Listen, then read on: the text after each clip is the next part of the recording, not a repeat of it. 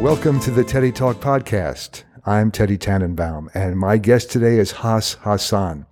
Hassan and I go back to the early days of the natural foods movement.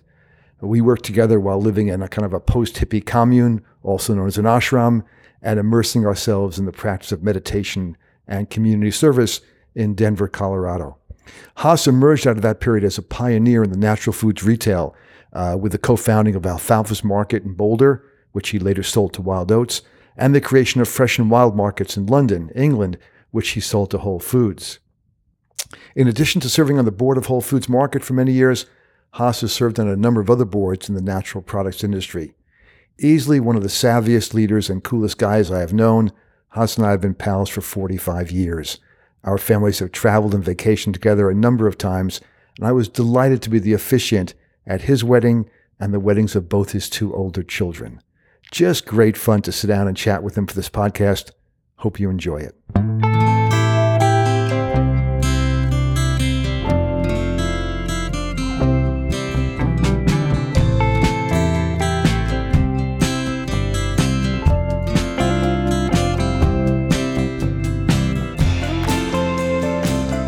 Hello, everybody.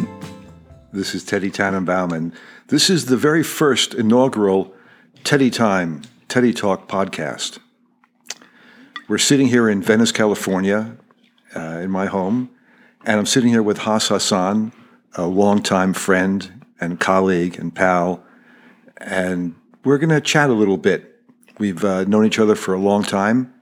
We've had a lot of experience together, and Haas has a lot of experience and background in the natural products industry. He and I have both worked in that industry together and separately. And since a big focus of what I want to talk about in these things is leadership, I invited Haas to join in this afternoon, talk a little about leadership. So welcome. Hi, Ted. Nice to see you. Good to see you. Nice to be in California. Yeah, it's Haas lives in Boulder. It's a little chilly there right now. 10 degrees and snowing. Yeah. So here we are in Venice Beach. No socks, no snow tires. Haas, why don't you start by just telling us a little about yourself and your background, kind of how you spent much of your adult life? Adult life, yes. Much of my background, all of my background, really my work experience has been in the natural products industry, primarily on the retail side, but not just on that side.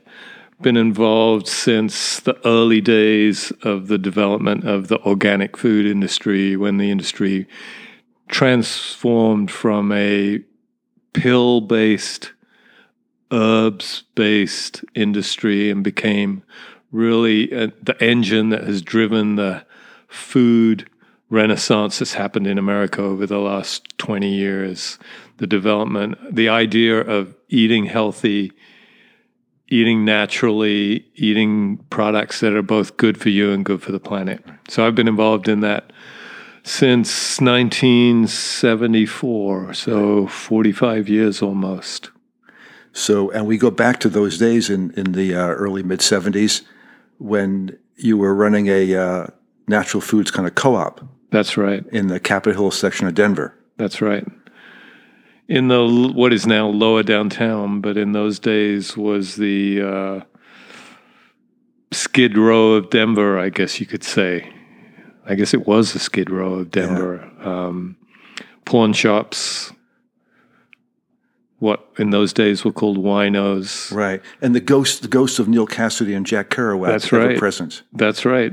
Pimps and hookers on the street down there was a lively place. I remember we had a warehouse where we had it was a big open space, and we didn't have any money, so we couldn't divide the space up. So we divided up with yellow kind of like police tape on the floor and sectioned things off. And we had the co-op there, food. We also had a motor pool. I think we had a wood shop and a print shop and, a whole community there. And the health department came by and said, you want to have a bit more divider between your food and your motor pool. That's right. That's what closed that place down. Right. That took care of that. And then moved that co-op into a storefront. On York and Colfax. Yeah.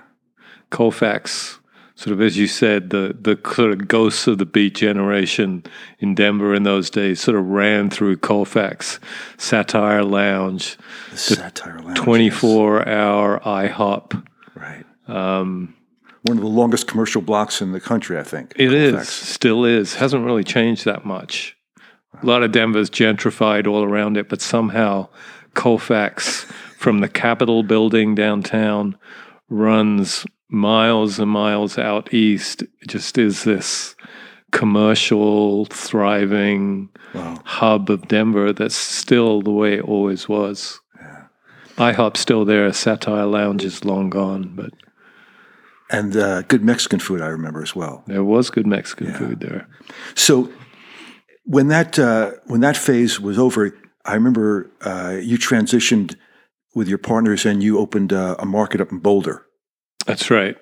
The Pearl Street Market, which became Alfalfa's Markets. Right.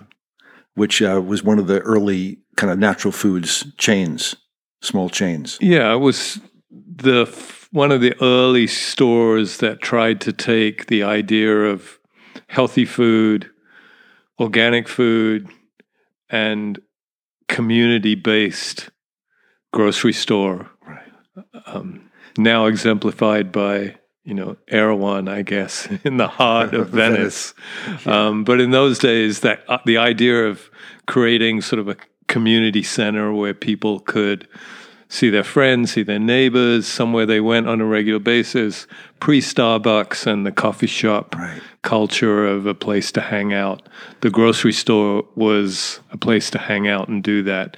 Particularly, the natural food stores, which were then being run by young people who were the same people that were hanging out in them. Right. So it became a real community center. People showed up there and hung out. Yeah, as you said, pre-Starbucks.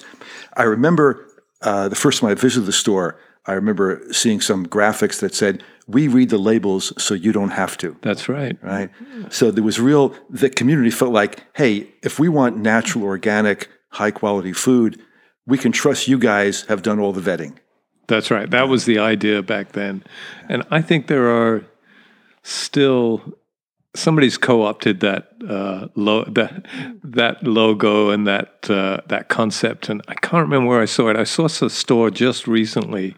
Maybe it was Erewhon. It says, "If it's here, it's good for you." That's what Erewhon does. Is that Erewhon? If it's here, it's good for you, which is similar to the we read the labels, you don't have to. Yeah, it's the same concept. It's the 2018 version. Yeah. There you go. Little hipper, hell of a lot more expensive.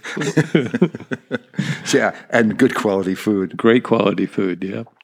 So I'm curious, I remember we had lost touch for a little while, and we reconnected when you were at Alfalfa's and growing that business. That was probably one of your first experiences in a leadership role with a larger organization. Yes. So I'm curious, what was that like? Do you remember back, what was it like to find yourself in a position of leadership where people look to you for, vision and guidance and whatever else? It was really pretty easy because for me, it came out of my experience of being involved in the meditation group and living in a community, a very focused, purposed community. And so when I first got started in the natural products industry, I took the concepts that I had learned there, which had so impacted my life and changed my life completely.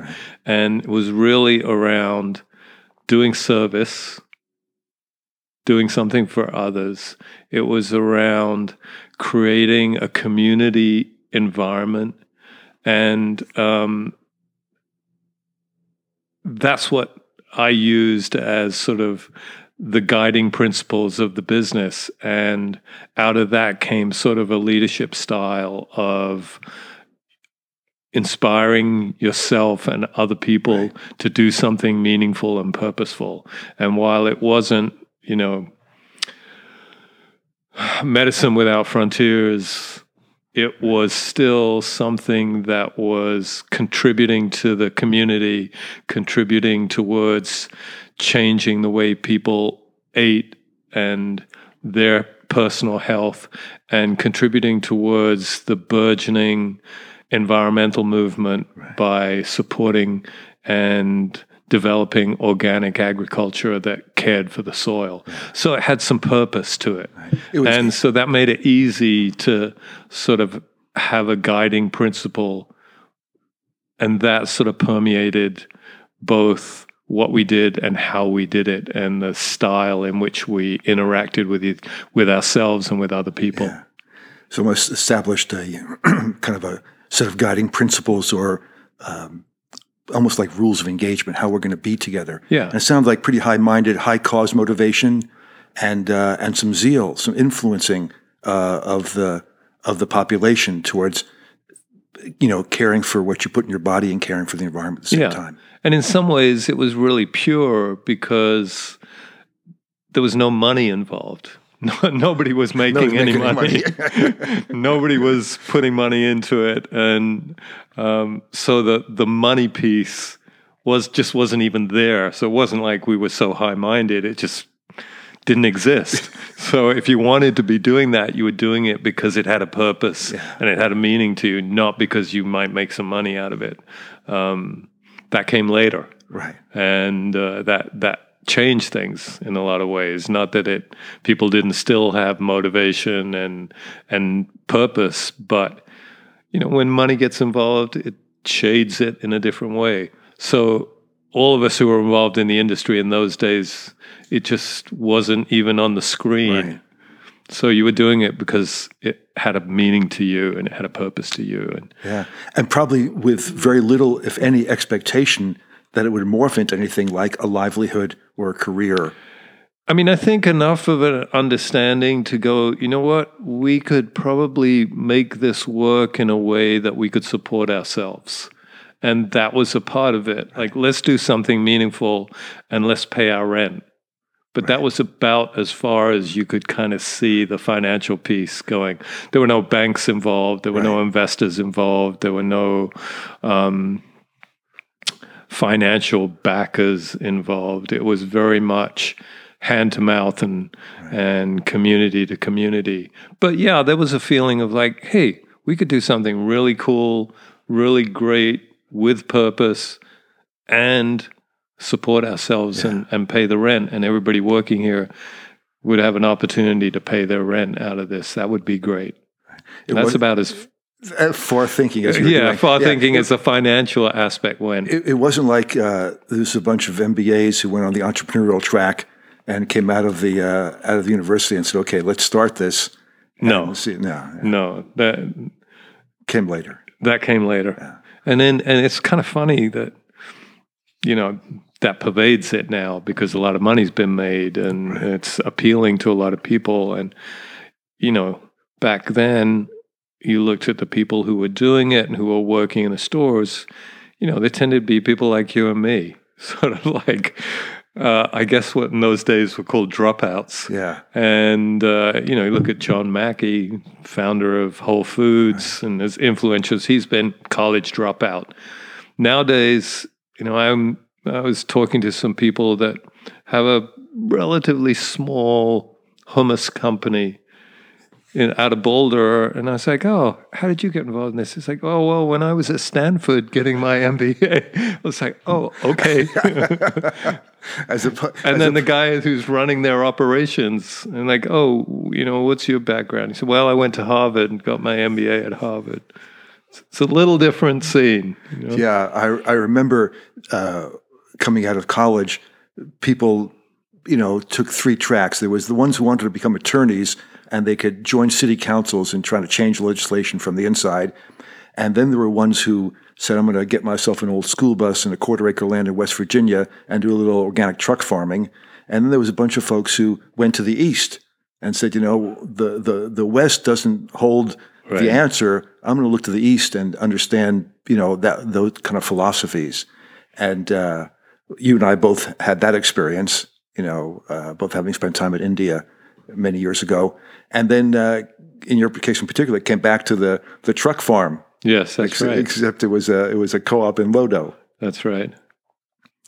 So, I mean, the other thing that, it was a part of the changing of society that was happening in terms of environmental awareness, health awareness, But it was also the very beginning of a change in the way that people did business. That was the start, just coincidentally, timing-wise, of the entrepreneurial boom, which has massively changed not just business, but obviously society. And you look at all the things that have created this current revolution, the communications, the social network, et cetera, revolutions all come out of an entrepreneurial mindset. And that was a time when that was just beginning. Yes. I remember in particular that, of course, when people went to graduate school, they were called Masters in Business Administration, and there was no entrepreneurial track. It was very much production, marketing, distribution. But there was a fellow in upstate New York who ran an entrepreneurial kind of incubator, and that was very forward-thinking then. And people flocked there, who just couldn't quite fit into what society had to offer. And it was not that they went there, but that was the generation, the Steve Jobs and the Bill Gates. They took a look around at organizations that existed and where they could possibly work and find some meaning, perhaps, and it didn't exist. Yeah. So they had to start their own. So to create that themselves. And that was in tech. Same thing was happening in food. Now it's called disruptive technology. Right. But it evolved from that time. So I'm curious, with that kind of egalitarian approach where, we want to, the people and the products and the environment and the changing of society, it must kind of almost predicate a particular kind of leadership.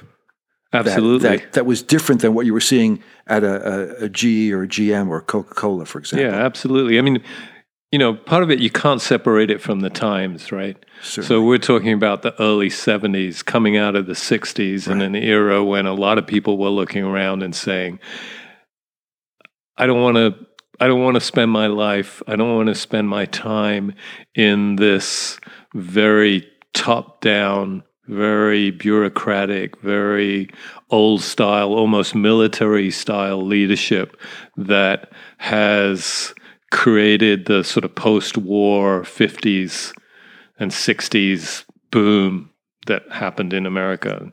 And then you had the 60s, and then people came out of that and they were like, I don't want to live like that. I don't want to be treated like that, and I don't want to treat other people like that. And so those organizations still existed. And that way of doing business and that style of leadership still existed. But what was created out of that was an alternative style, which was much more collaborative, which was much more purpose-driven, much more participatory. And sort of that's what I found myself in, part of that, being swept up by that tide, which was, I'm going to work, have to work, right? Got to feed myself, got to pay my rent. And I'm going to spend more time with the people I work with than I'm going to spend with my loved ones and my chosen friends. These are the people I'm going to be with the vast majority of my time for the next 30, 40 years. So it's up to me to create an environment that is good to be in, that I want to be in. Nowadays, you can say, okay, a supportive environment, but that wasn't even a term that was around those days. It was more, I have to create my own world. And part of that was, how do I interact with the people I work with? What is the leadership style that comes out of that? What is the communication style that comes out of that? And like I said, for me, that was influenced by the meditation community that I came out of. And so it had a huge influence on my practice of leadership, I guess you'd say. Although, as I listen, it occurs to me also that when you have a clear point of view like that of what you were trying to do that was distinguished from or distinctive from what was going on before or currently, you would attract like-minded people who want to work in that environment, right? Yeah. Not everybody took a leadership role and created something, but those who were looking for that same kind of experience would go, okay, that's what's going on over there. And you could attract that kind of like-minded folks to be part of the team that you were working with. That's right. Yeah. I remember as you built up alfalfas, I think it was up to about 11 stores or so, something like that. Yeah, 12 stores. 12 stores, and in three states, up in Canada and Vancouver, and then you sold that to Wild Oats, and that was a big change. So tell us a little about what your experience was, and as you made that change, and how you used that to transition to what you ended up doing next. I think one, I always told myself personally, when I looked at myself, part of the whole work experience for me, and for as you were saying, the like-minded people that get attracted to that environment, part of the thing was that we're going to use the work environment as a tool to develop ourselves, right? We're going to deal with, particularly in a growth, creative environment where you're building something new, you're constantly being challenged. So you either stay at one level, do the same thing, don't deal with those challenges, or if you want to grow, you got to deal with those challenges. You got to develop as a person. It becomes a process to be able to do that with. And that's what it was for me. That's why I enjoyed it. That's why I liked being in that business world. Selling food, not that exciting a vision, but the rest of it, the purpose behind that and the personal growth opportunity was very exciting. But I always told myself, if I ever get to a point where I don't like doing this and I don't want to go to work, it's one thing like to wake up one day and say, shoot, I don't want to go to work today. I want to take the day off. Right. It's sunny. I want to lay in bed and pull the covers over. Right. We all do that, right? But if you regularly wake up and you go, I don't want to go to work. I don't want to do this. I'd always tell myself, I'm going to stop. Right. I'm not going to do that. And I just reached that point with alfalfas and Wild Oats, and I was the president of Wild Oats for a year after an IPO, and I did not enjoy it. I didn't like it. I didn't like what I was doing. I didn't like the people I was around. I was like, I always told myself, if I get to that point, I'm going to quit. So I quit. And really enjoyed the opportunity to be still relatively young, in my 40s at the time, and take some time off and just stop and spend time. I had kids, spend time with my family, spend some time traveling, and just sort of step off the moving pavement for a bit. And I really cherish that opportunity to do that. And when I talk to people and, sometimes people ask me about, I'm thinking about doing this, something about doing that. I got this opportunity. What do you think? I always tell people, if you got an opportunity to take a break from sort of the hurdy-gurdy spinning wheel, take it and look at yourself and look at life from a standing still point of view instead of moving. So I did that, and that was fabulous. Really enjoyed it. Did it for a year. And then it was time to, re-engage in the world. So got involved in starting another business. Right. In fact, I was talking to my kids today, and I was like, I remember when I was younger, and I was like, I want to retire when I'm 50.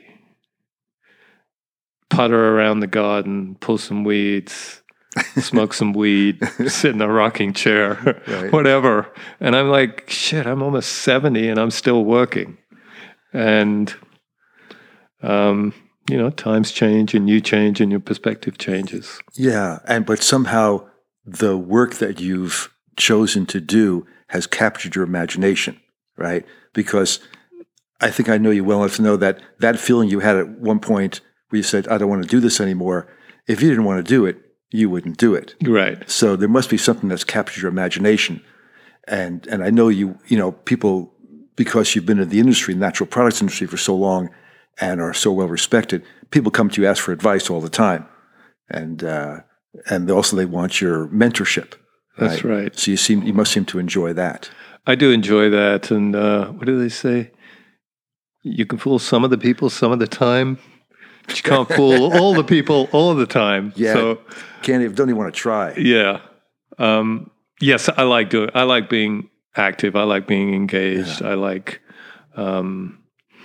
I like interacting with people. I don't like being the oldest person in the room, which unfortunately I frequently look around the table and I go, oh shit, I'm the oldest person in the room again. Yeah, But I have you that have that same experience. experience. Yeah. And I'm 2 weeks older than you, so I'm the Yeah, oldest so person you're in the the room by oldest 2 weeks. Great. I'm not the oldest person in this room. That's why I like hanging around with you. There you go. Yeah. But I do like being around the energy of younger people too. Yeah. And, the work I do gives me the opportunity to provide some perspective. And you do get some perspective when you've been through stuff for 40 years that you don't have when you're just been doing it for a couple of years. And that's helpful. But I like being around that young, creative energy. I'm having a kind of a renaissance around that myself right now. Really enjoying. I seem to be much more attractive to and much more attracted to the entrepreneur early stage companies that are just trying to find their way and learn how to scale their business. And it's like Jerry Garcia that said once. He said, something has to be done, and it's just amazing that it turns out it has to be us to do it. Right? So, and I know you and I often laugh about that. Really, how do we end up here? But I get energized by the younger folks, the executives I work with who are in their late 20s and their mid and even late 30s, and they're just, some of them serial entrepreneurs, and just, they're building companies and they're trying to scale these businesses and just filled with wonderful energy. Yeah. It's pretty cool. Yeah, no, it's really cool. So, you've also had a lot of board experience. I think you do a lot of board work now, and you've had board experience with large companies like Whole Foods. I'm curious, from a leadership position as a board member, how that was different from, running companies and some of what you've learned in that environment. Yeah, it's very different from running companies because you have a high degree of responsibility and accountability, and you're high profile in these companies, and yet you don't really make decisions and you're not really involved in what's going on and on a day-to-day basis, which is, where everything happens, right? Happens right now today. So you don't make decisions about that, and you don't really influence that very much other than through the selection of the people who are making everything happen. So it's a very different role. But I like it. I like it because, like I said, there's something about having seen things again and again and again and having done things again and again and again over decades that provides a perspective that you don't have if you've never done there. If you've never done that, you've never been there. Yeah. It's relevant in every facet of the world: sports, entertainment, music, whatever. There's something incredible about the freshness of the first time of doing something, but there's also something really valuable about having done it and seen it and being able to bring that perspective. So that's what I try to do. I try to bring that perspective of, yes, I know what happens next or what's likely to happen next. I know what can happen next. Right. And let's try and be conscious of that and make a decision about what we want to have happen next. Right. And I like being in a situation where I can help people who are going through what I've gone through. Yeah. So it's like a little giving back. Yeah, it's a way to give back and share what you've learned and what you've experienced. It's that what I call the wisdom of experience, right? It's interesting. I try to find this balance of, there's a likelihood that how the company, what stages of development they're going through and what some of the potholes are and the pitfalls are. And yet you you want to provide guidance, but there's also the balance with that remember that concept of the beginner's mind, right? In the mind of the beginner, there are so many possibilities. In the mind of the expert, there are so few.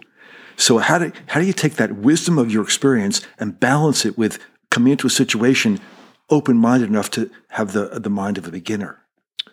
The way I do it is I try to remember, and somehow I'm able to access it pretty easily, how I felt and how I thought when I was at the beginning of being the doer, right? And what to me would have been helpful and useful, and what to me was just some old guy spinning off what he used to do, right? I can remember that really well. Yeah.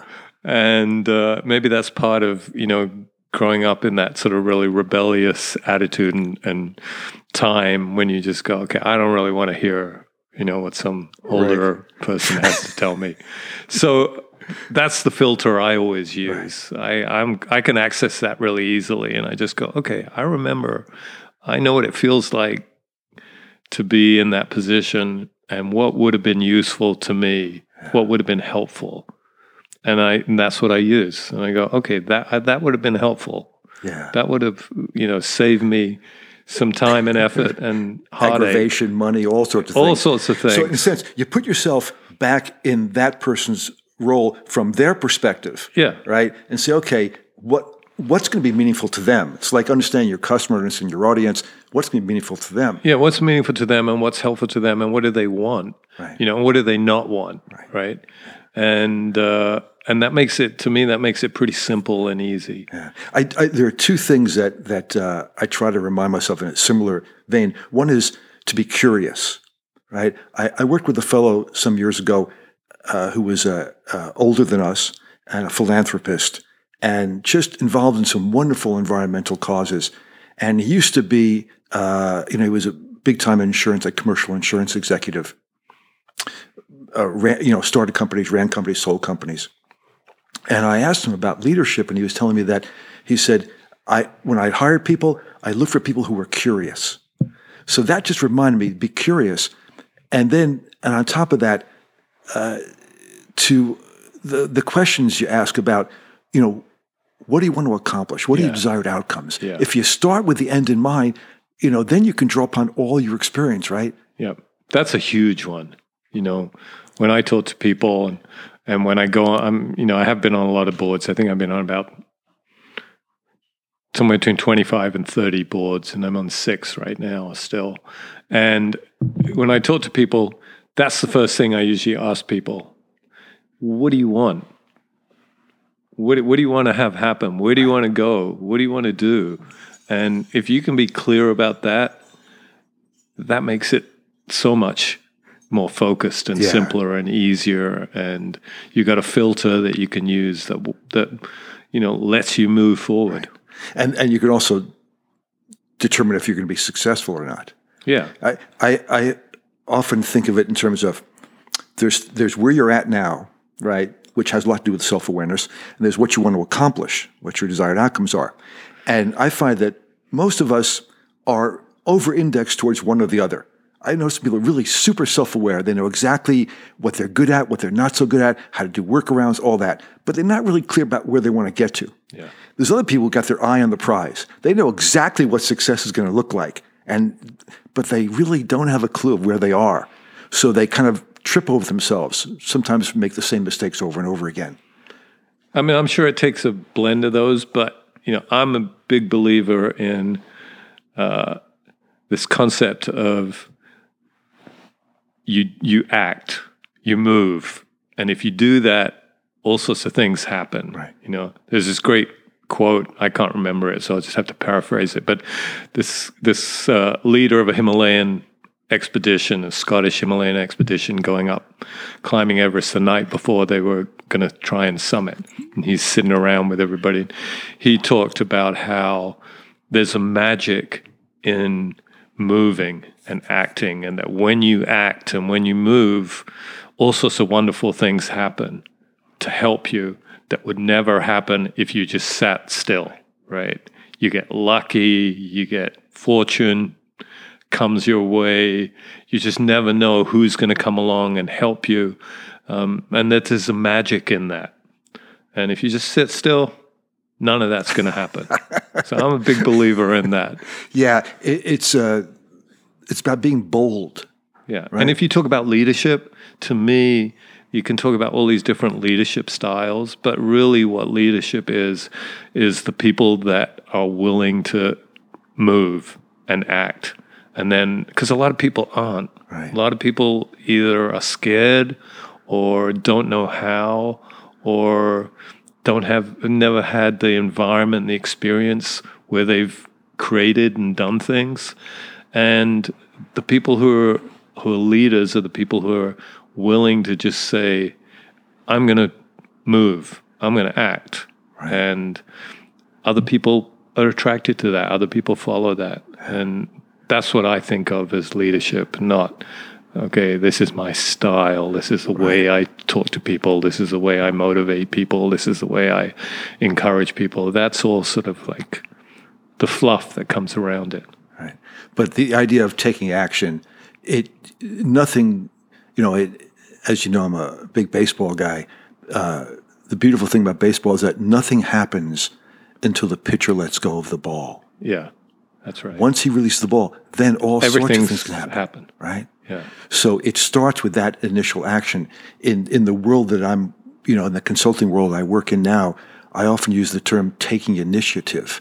And defined as, that in any given situation, you see what the appropriate action is that needs to be undertaken, and you're willing to proceed on your own without anybody asking you or telling you. And when you do that, what I'm hearing from you is when you do that, people who are like-minded get that and say, I'll follow this guy. Yeah. I'll follow this gal, right? I like where they're headed. I like how they're headed there. Right. That's exactly it. And you may remember a long time ago, we decided that we would get together in Houston and try and levitate the Astrodome. Off the foundation. It didn't. Off the foundation. I don't think it worked. I don't think we levitated it. Depending on your point of view. We did try. And that set in motion, at least for me, all sorts of things that my life has grown out of. So that, to me, was the example of, hey, you don't get hung up on whether it's going to work or not, but you decide you're going to try and do something. And you do it. And you do it. And then you can reframe it any way you want. Yeah, it was a hell of a lot of fun. That's where we first met. Yeah. And it was a hot summer. I remember shortly after that, we were both in Denver, and when, doing a lot of community work, community service, a lot of meditation. And when I was a community leader there, you were part of my team. And do you remember what I inspired you to do, to go take a class? I'm a graduate of the Emily Griffith School of Opportunity. That's yes, right. You are, in Denver, Colorado. That's the only college I ever graduated from. I took an accounting class at night to do that. The other day, a friend of mine called me up and said, I want you to come look at this business with me. It's called a green garage. And so it's an attempt to create an environmentally friendly way of caring for your car, recycling oil, all sorts of wonderful things to help reduce the pollutive effects of our automobiles, called Green Garage. So I went down there, looked at it, half garage, half yoga studio, half coffee shop. I was like, this looks kind of familiar to me. And I went back and I started talking to the guys that were working back there, young. This was in Denver, talking to this young Latino guy that was working on the cars. I said, how'd you wind up working in this environmental friendly stuff? He said, I went to the Emily Griffith School of Opportunity. I went, hey, I high-fived the guy. I said, you're the first alumni I've ever met. So it's still there. It's still going. I remember it well. And all that accounting helps you as you became, a entrepreneur and a leader and a finance guy. And later, we turned the tide and I worked for you. That's right. And see, when you worked for me, I didn't pay you. You didn't. We were volunteers. No. And when I worked for you, you paid me. So I really owe you on that one. You do owe me, yeah. I'll collect sometime. So Curious, we were chatting earlier about this just came out from the World Health Organization. Yeah. Something about they've redefined, how did they put it? They redefined the age groups and what adolescence or young age or what a middle age is. That's right. They've redefined what old age is. That was sort of the central piece. And then out of that, a bunch of other age classifications came. But basically, it used to be that 50 was considered old. And then over a few decades, that changed to 60 became old. Now they have reclassified it to say that 66 to 79 is considered middle-aged. Ta-da! 80 to 99 is considered elderly or senior. Wow. So, does that mean we lose our senior discounts? No. God, I hope not. It means you better get back out to work and keep going for another decade or two. And what is middle-aged then? Middle-aged is 66 to 79 is middle-aged. So what's prior to 66?